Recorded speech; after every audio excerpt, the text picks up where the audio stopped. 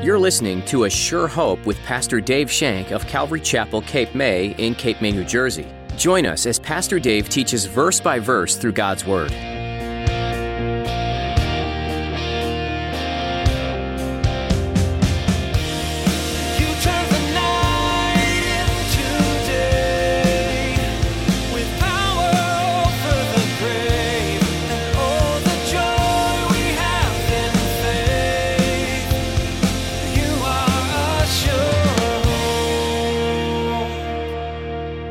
Many of you, and I included, have calendars on our desk, or we have one of those little things that have a calendar in it. We write down all the things that we're going to do and all the stuff that we're doing. I have that, and I always forget what I'm doing anyhow.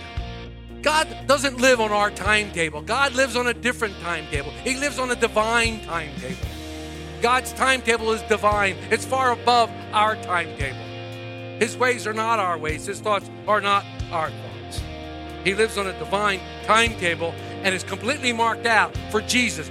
Don't get upset with God when you don't feel He's coming through for your timetable. His understanding is far beyond yours, and the promises He's placed over your life will come to be in perfect timing. Pastor Dave challenges you today to fully accept the will of God and to faithfully expect Him to come through for you. Now, here's Pastor Dave in the book of John chapter 2, as he begins his message, Come As You Are.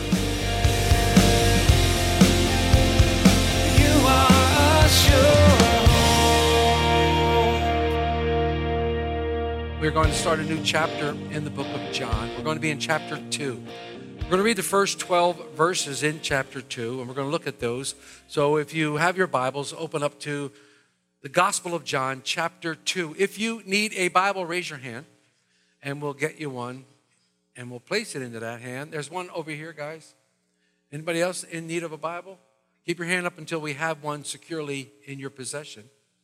So as we go through this wonderful Gospel of John, written so you might believe that Jesus is the Son of God. That's the mindset of the Apostle John as he writes this letter, this gospel.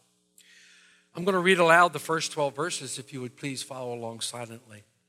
Gospel of John, chapter 2. On the third day, there was a wedding in Cana of Galilee. The mother of Jesus was there. Now both Jesus and his disciples were invited to the wedding. And when they ran out of wine, the mother of Jesus said to him, "They have no wine." Jesus said to her, "Woman, what does your concern have to do with me? My hour has not yet come." His mother said to the servants, "Whatever he says to you, do it." Now there were set there 6 water pots of stone, according to the manner of purification of the Jews, containing 20 or 30 gallons apiece. And Jesus said to them, "Fill the water pots with water." And they filled them up to the brim. And he said to them, "Draw some out now and take it to the master of the feast." And they took it.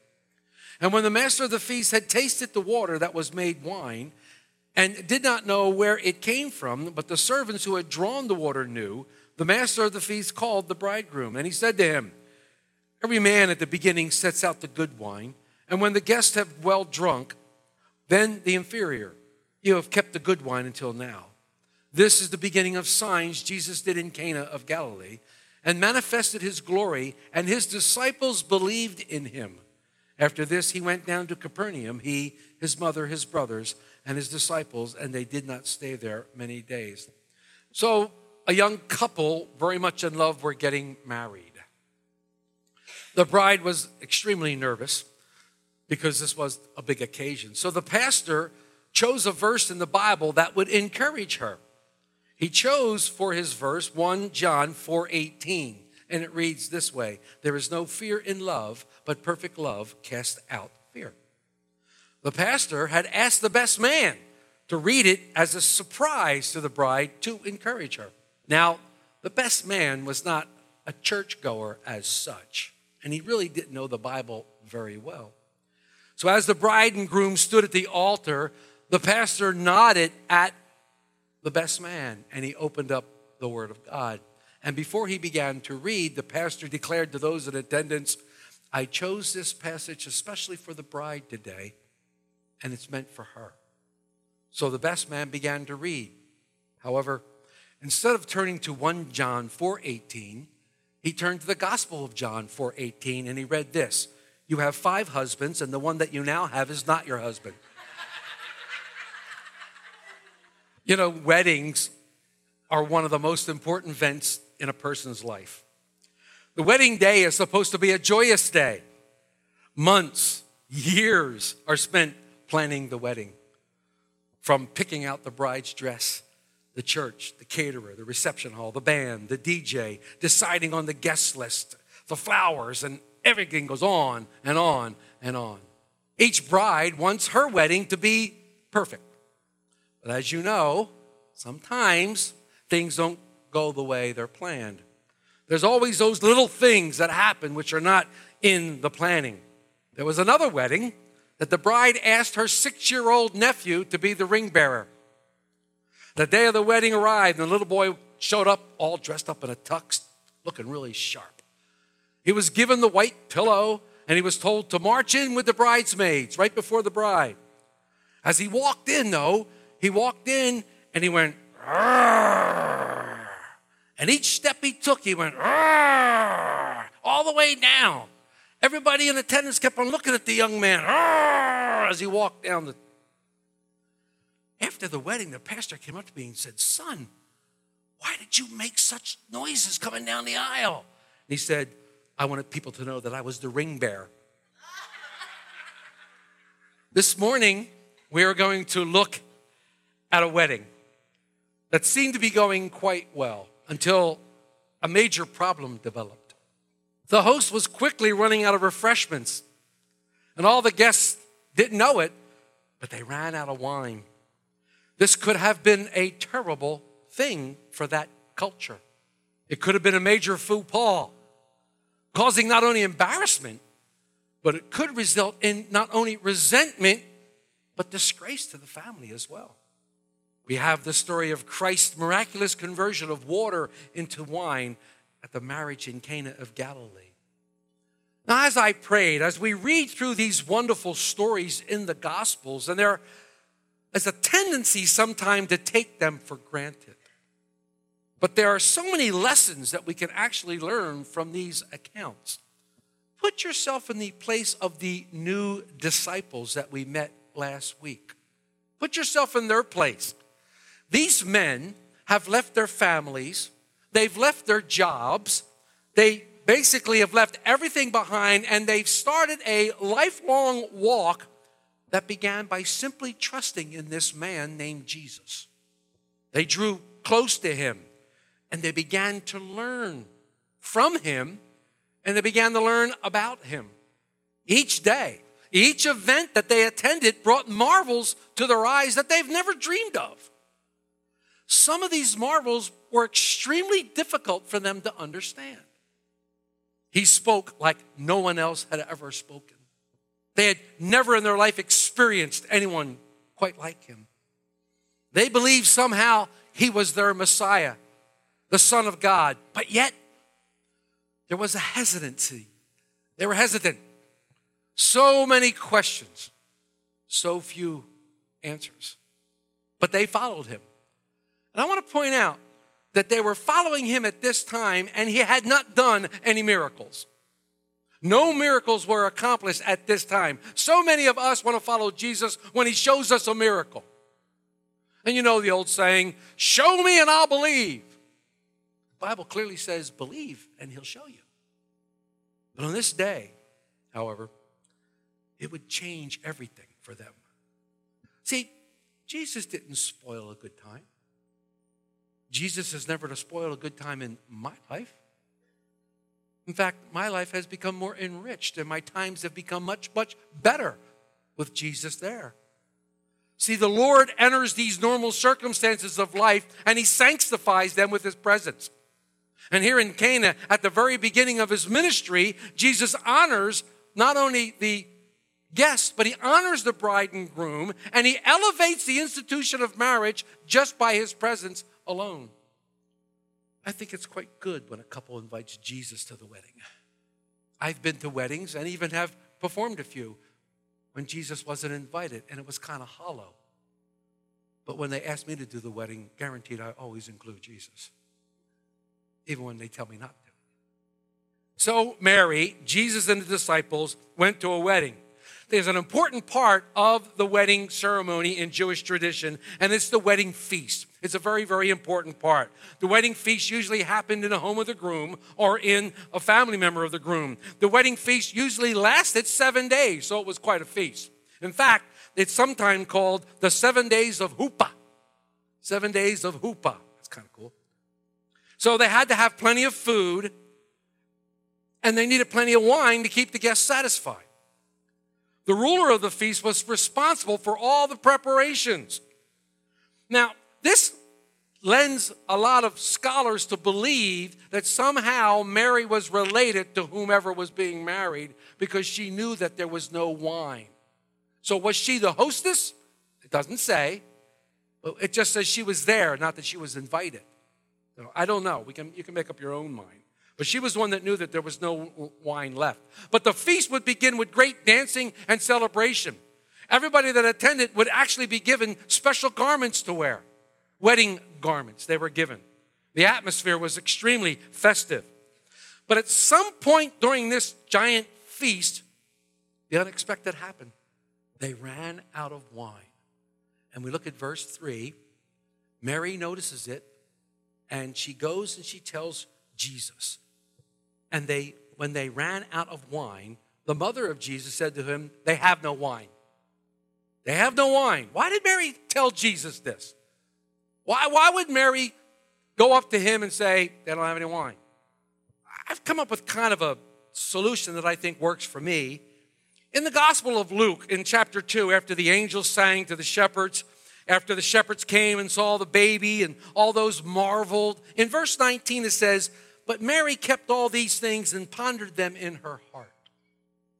And if you will, allow me, in Luke 1, verse 30 through 35, listen to what the angel tells Mary when he's telling her that she's going to have this baby. Then the angel said to her, do not be afraid, Mary, for you have found favor with God. And behold, you will conceive in your womb and bring forth a son, and shall call his name Jesus. He will be great and will be called the Son of the Highest. And the Lord God will give him the throne of his father David. And he will reign over the house of Jacob forever, and his kingdom there shall be no end. Then Mary said to the angel, how can this be, since I know no man? And the angel answered to her and said, no, the Holy Spirit will come upon you, and the power of the highest will overshadow you. Therefore also the Holy One who is to be born will be called the Son of God. Mary pondered on this. Mary thought about this in her heart. She pondered these things. For the last 30 years, she's been thinking about all these things, looking at her son and remembering what the angel had said to her. Maybe she was wondering, when is this going to happen? When is he going to show himself to the people? When is he going to declare that he is the Son of God? When is he going to declare his worth? Was she anticipating that day? Was she looking for it that day? And did she have an ulterior motive? You're thinking, what ulterior motive? Well, for 30 years, she lived with the stigma and speculation and the rumor that Jesus was illegitimate. For 30 years, she's been telling people that he was born of the Holy Spirit. Yeah, right. Was probably the response she got. Later on, in the Gospel of John, even the Pharisees accused Jesus of being born out of fornication. So it was common knowledge. Was she seeking restoration to her reputation? Was she looking for something? Is it not possible that she looked to her son, knowing who he was, and after 30 years says, can this be the time? Can we do it now? Can I have a little vindication at last? But notice, however, Mary did not tell Jesus what to do. Mary simply went to him and reported, they have no wine. Interesting, because in the Bible, wine can represent joy. It can represent celebration and festivity. It can represent the abundant blessing of God.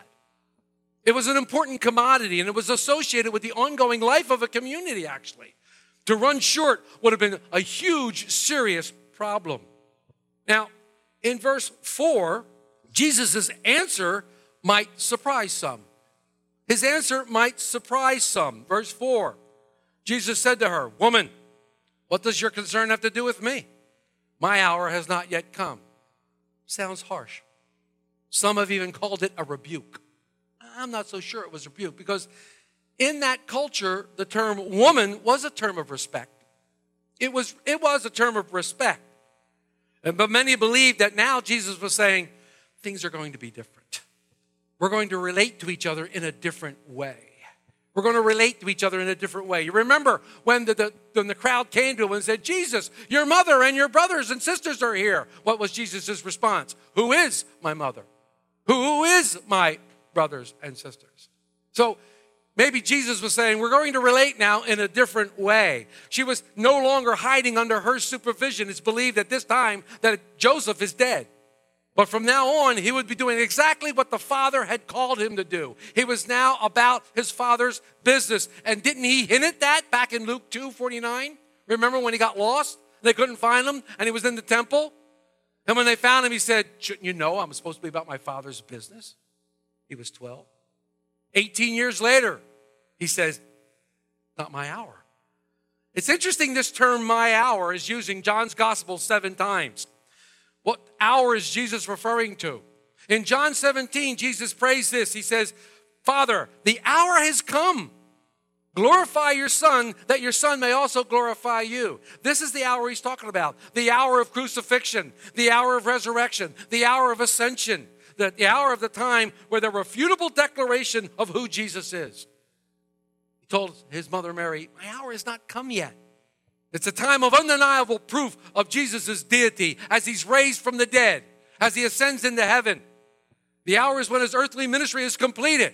His mission is accomplished and the Father is glorified. And we know that that took place first on a cross. The mission completed with the words, it is finished.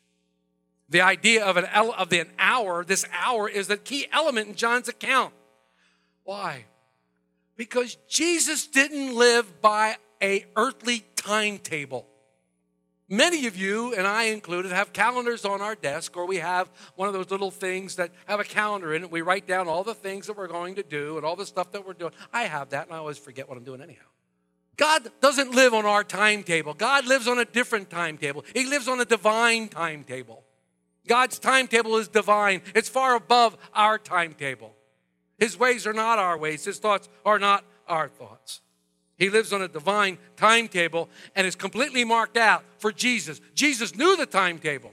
He knew the markings of the timetable. And that's why the scripture says he took his face like a flint towards the cross. And everything he did, everything he accomplished, even this miracle, was pointing to the cross and led to the cross. Everything. What do I have to do with you? My hour's not come yet. It's not time for this. It's not time for this to happen. There are still things to do. In verse 5, John records the very, very last words of Mary in the Bible. These are the last words of Mary in the Bible, and I think that all of us need to take heed of what Mary is saying here. It is our focus verse for the day. It's what we really need to think. What is Jesus telling us? Or what can we learn? If you can learn one thing from these 12 verses today, that's the scripture we need to learn. Mary simply looks at the servants and says, whatever he says, do it. Wow, pretty good advice. Really, really good advice. Whatever he says, do it. Trust me on this, folks. Wow, they're significant words. Mary directs the servants to her son. She reveals that she is now willing to let her son do whatever it pleased him, and she trusted him to do whatever was right. Please notice she's not acting as a liaison. Mary is not a liaison between us and Jesus. We come to Jesus on our own. We come to him by ourselves. We do not have to go through anyone. Jesus, in fact, is the liaison between us and God. There is no one in between us and Jesus. Please don't make that mistake. It's a sad commentary that many believe that you have to go to Mary to get to Jesus and to the Father. It's not biblical. It's worth noting that Jesus took care of the problem, not Mary. Mary didn't take care of the problem. Whatever he tells you to do, do it. Then we don't even know what happened to her. She walked away and enjoyed the party. It was also noteworthy that Mary pointed to Jesus, didn't point to herself. She pointed to Jesus. Something like this says to me that oftentimes we ask the Lord to do something that will kind of get us off the hook. Sometimes we ask the Lord to do something that will kind of make us look better. Nobody wants to look bad. We ask the Lord to make us look better, help us look better. We ask him to do something that will smooth the road or even lighten the load. And just like Mary's request, when we ask those things, in reality, they're self-centered. If it's true that Mary wanted herself vindicated, that was self-centeredness. As right as it may be, it was still self-centered. When we want things, we're self-centered. And Jesus says to us, what do I have to do with you? It's not my hour yet. And we go, what? I thought you were, what? It's not my hour yet.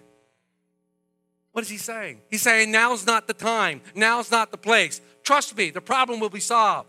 Trust me, your reputation will be salvaged. Trust me, the provision will be made. And yes, the healing's going to come, but not yet. My hour hasn't come.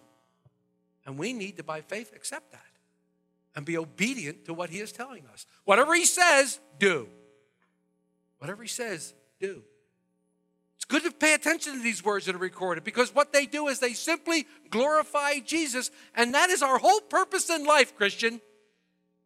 You're looking for purpose in your life now that you've accepted Jesus Christ? Glorify him. This whole purpose of what we live and why we're here, to glorify God. Whatever he says, do. I love this. Simple obedience. Every one of us wants a radical transformation. We want it to occur in our lives as we follow Jesus. But we must realize this. Radical transformation will occur in your walk with the Lord when you realize that he is the master and you're not. He is the king and you are the subject. He's the boss, you're the servant. Your job is not to order him around or even make suggestions to him. Your place is to be ready for him, rest in him, and do whatever he says. That's what we're called to do as Christians. That's what we're called to do as Christians. I'm not up here telling you that it's a barrel of laughs and that it's real easy to do. You don't hear me saying those kind of things. But that's what we're called to do. Whatever he says, do it. Well, you read through this book, he says an awful lot. He tells us an awful lot of things. How many of the things are you doing in this book? How many of the things are you following in this book? It's an interesting thing that we need to look inside. So as we move along in verses 6 through 8, Jesus solves the problem. He has a solution, and he goes to the servants and he says this.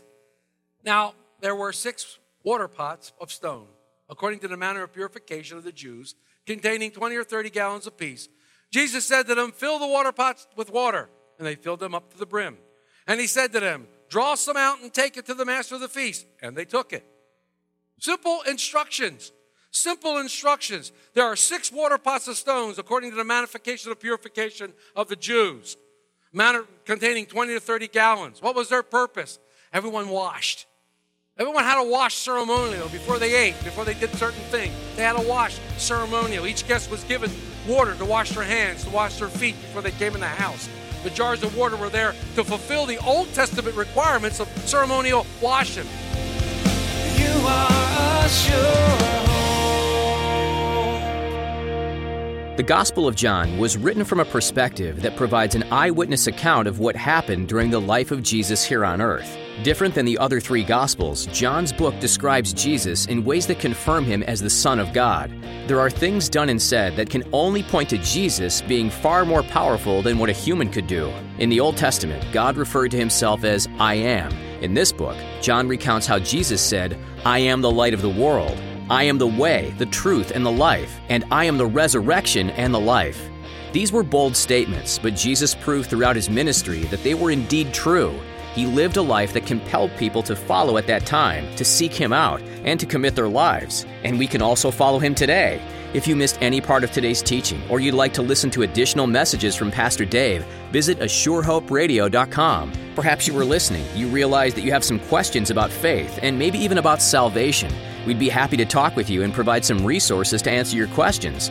Give us a call at 609-884-5821. Again, that's 609-884-5821. You can also click on the Jesus tab at ASureHopeRadio.com. This will provide you with a succinct picture of who Jesus is and how he can change your life. Thank you again for taking the time to learn about God's Word today. We hope you'll join us again next time on A Sure Hope.